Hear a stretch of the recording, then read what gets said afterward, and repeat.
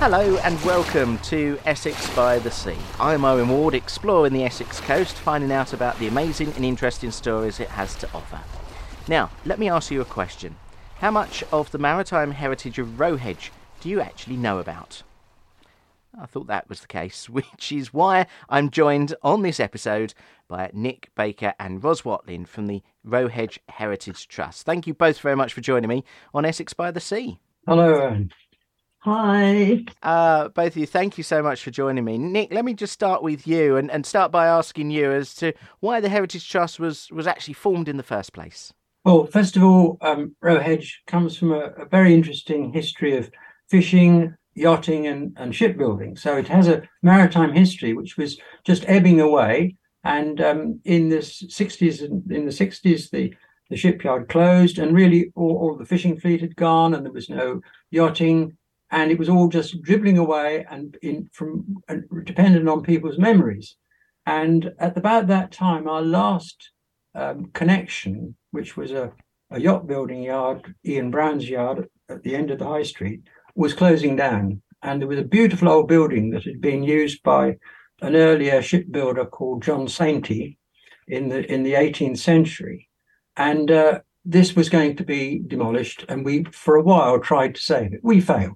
But that nevertheless got a number of people together who realized that they wanted to form some sort of organization to save Rowhedge's heritage. So take us back a bit then. How rich is the maritime story in Rowhedge? Was it a hive of maritime industry if we went back a few decades? Well, yes, it was. For example, quite apart from the fishing, the shipbuilding ranged from some of the leading fishing smacks of the time, and it's very nice to say that some of those are still preserved and still visit Rowhedge.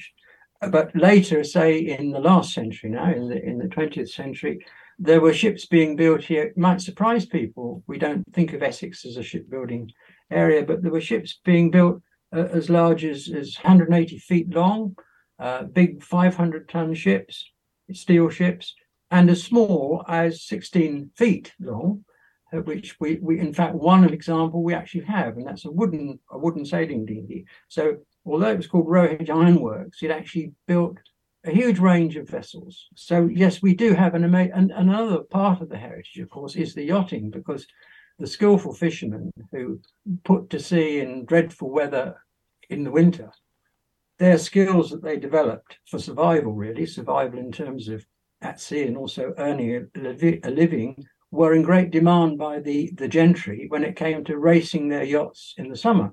And many of our Rowhedge men actually achieved fame, like being captain of even the King's Yacht Britannia. That's not the recent Yacht Britannia, that is the sailing Yacht Britannia. So there is a huge heritage to be recorded there. You surprised me by saying that the shipbuilding, which, as you say, nowadays Essex isn't perhaps known for, but one of the builders there is, they were making metal ships. I perhaps naively came into this episode thinking they would just be wooden. That is a surprise, I know. And no, they were iron ships, and they built even ships for the Navy. In fact, one of the last vessels built at Rowhedge, or the later ones, post-war, was a military fast coastal gunboat.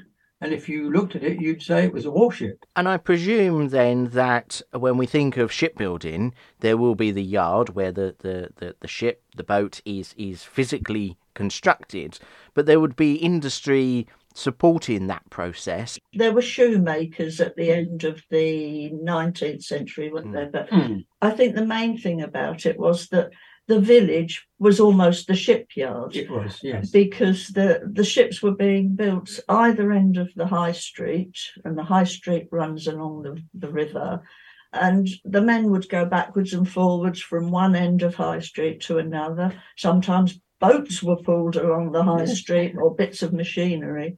The sound of riveting could be heard all over the village. The sound of the hooter could be heard all over the village. Yes. I think, and so many of the men in the village did depend on the shipyard. Rowhedge, the name, does that have any connection to rowing? No, it's according to my research, it comes from rough hay, which just means a rough piece of ground, and I think that goes back to 13 something or other. So no, it's nothing to do with rowing to the edge or hedge row. It has been said that it's been called rough edge, and it's because we're the rough edge of the river, and the Wivenhoe people thought they're a bit more refined. But there have been various myths that circulate in the local pubs about why we're called row hedge. Quite a lot of banter between the two. Row hedge, then, today, as I say, in a previous episode, which you can go back and listen to, when I went out on the river with the Wivgigs rowing team, we did row past Row Hedge, and it is a very nice village to look at from the river. I'm sure it's very nice. I've not actually been into the village personally myself yet, but today, how much of that heritage is still visible? If somebody, as you say, was to perhaps go down the high street today in Row Hedge, is there anything that they could see? The buildings are there.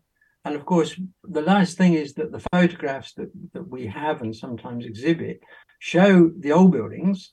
And of course, people can place themselves relative to those, and features like the Ferry Hard, which is still there, and so on. But of course, all of the actual industry of the place has gone, and the shipyards have gone. We do actually have one remaining boat builder, a wooden boat builder, very, very one good boat builder who builds beautiful wooden boats. But of course, the actual shipbuilding has gone. The fishing fleet have gone. We don't have any active fishing smacks. And there is nobody other than a few amateurs doing any yachting. So that part of the heritage has gone. And I suppose that's why we feel, I think often when people are standing out on the quay, they don't realise that even 50 years ago, just about, no, let's go back 60 years ago, there'd have been a ship being built where they're standing. And I think that really, we need to tell people about that and to try and recreate some of the excitement and pride that Row Hedge must have had. You have compiled stories over the years. I know a book has been written on it. I mean, what sort of stories did you uncover then from the people that you've spoken to in Row Hedge? The book I was involved with was part of the Heritage Lottery project, which was gathering stories of the shipyards down the River Colne, Wivenhoe, Brightlingsea, and ours in Row Hedge. So when I was doing it, started it about 12 years ago, there was still quite a lot of the old shipwrights were still alive and loved to talk. So I got lots of stories of what conditions were like in the shipyard, how they had to eat their lunch sitting next to the latrines, and there was no health and safety in those days. They were full of stories of how to build a ship and various processes. The book is about other parts of the village as well, the clothing factory, Row Hedge during the war. And of course, the shipyard was heavily involved in the war effort. And so interesting and good that those stories have been able to be captured. You've got a very interesting item that I can see just in front of you. Ros, just explain what it is that you've got there in a box. Well, I've been archiving all sorts of things on behalf of Row Hedge Heritage Trust, and I've just come across this. And it's 2 newspapers. Each one is wrapped up in what was called a newspaper wrapper. You could buy them in WH Smith's to send newspapers by airmail. So this one is dated 29th of April, 1954. And there's a little note on them that says, this item was amongst mail salvaged from the BOAC Comet, which came down in the sea north of Stromboli on the 8th of April, 1954. So how did they come to Row Hedge? Well, the wartime manager of Row Hedge Ironworks, one Albert Cork, was quite expert and knowledgeable about a certain design of boat, which he called Craft for the Colonies. Now, these Craft for the Colonies were stern-wheel boats built in steel, designed to go inland in foreign parts. They had to travel across the land until they reached whichever lake. In river. parts, in little bits. So they were built in Rowhedge. They were bolted together. Some of the riveting was done. And then Albert's first job was to crawl along them and mark the bits so that when the thing was taken down and packed up in crates and put on a ship and taken across the world, the people on the other side of the world could put them together again. So Albert found himself in the Sudan, where some of these boats were being taken, and he came across these newspapers which had been salvaged from the But he was sent. sea. He wasn't. No, these were addressed to the superintendent engineer of the Sudan Rail Dockyard. And the Sudan Railway had a marine division, which and these boats were part of the marine division. So Albert salvaged these 2 newspapers, brought them home with him to Rowhedge, and were given them by his widow because they thought somebody would be interested in them. And I found them very interesting because I've researched the plane crash and all sorts of things. With the maritime history that goes with the Essex coast, I mean, the stories that you must be uncovering, literally like that, just spread out across the world to far-flung places that you'd never believe in a million years that Rowhedge would have a connection to. It must be. That's true. Yeah. Now, the Trust put on exhibitions as well as capturing stories and archiving really fascinating items that you come across. Nick, tell us about the exhibitions that the Trust put on, because there's one in particular about a boat manufacturer. Yes, well, the boat manufacturer will be the Rowhedge Ironworks, which was the biggest shipyard, not necessarily the most famous or distinguished, but probably, there were earlier shipbuilders who were very distinguished in that they built very successful yachts and very successful fishing smacks. For example, Harris is a name that is famous in Rowhedge. There was a dynasty of Harrises, but Peter Harris was probably the most famous. And he built, for example, the yacht that Alan Gerbault sailed alone around the world in.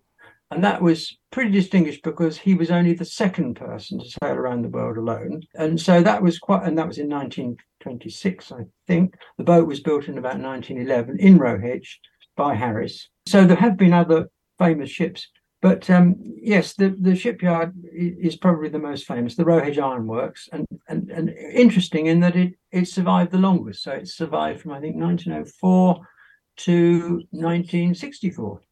Yeah. And built nearly 1,000 ships. When things flagged a bit because they had a bad setback in the Depression and then a bad setback in the late post-war years of the sort of late 50s, early 60s, they looked around to diversify and they thought they'd start building wooden yachts again. Well, it was a difficult market to get into because just round the corner was that fiberglass stuff. But they did build a class of racing dinghies called the Firecrest, and this was a small sailing dinghy.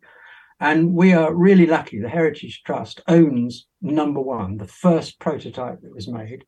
And that will appear in our exhibition that we're about to have. So, yes, the exhibitions are important to us. And this exhibition will be sort of dedicated to the memory of the Rowhedge Ironworks.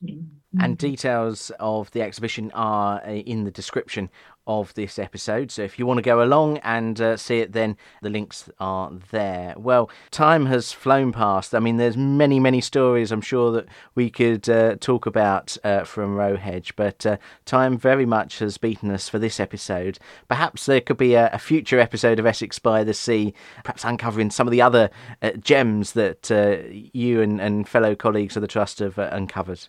Thank you. Well, thank you, Aaron. It was very nice talking to you. Well, thank you both very much for joining me on this episode of Essex by the Sea. Now, if you enjoy listening to the podcast, which I do hope that you do, you can support the production of it by making a little donation on my Ko-fi page. A link to that can be found in the description. Thank you very much. So until the next episode, thanks very much for listening.